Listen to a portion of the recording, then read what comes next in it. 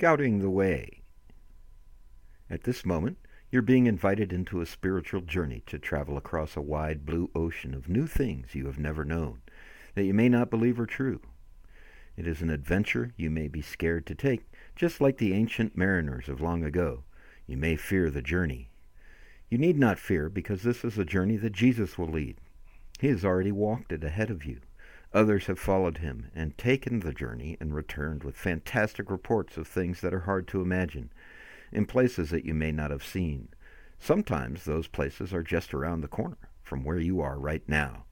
Jesus himself pronounced a special blessing on those who take the adventure today to his doubting follower Thomas.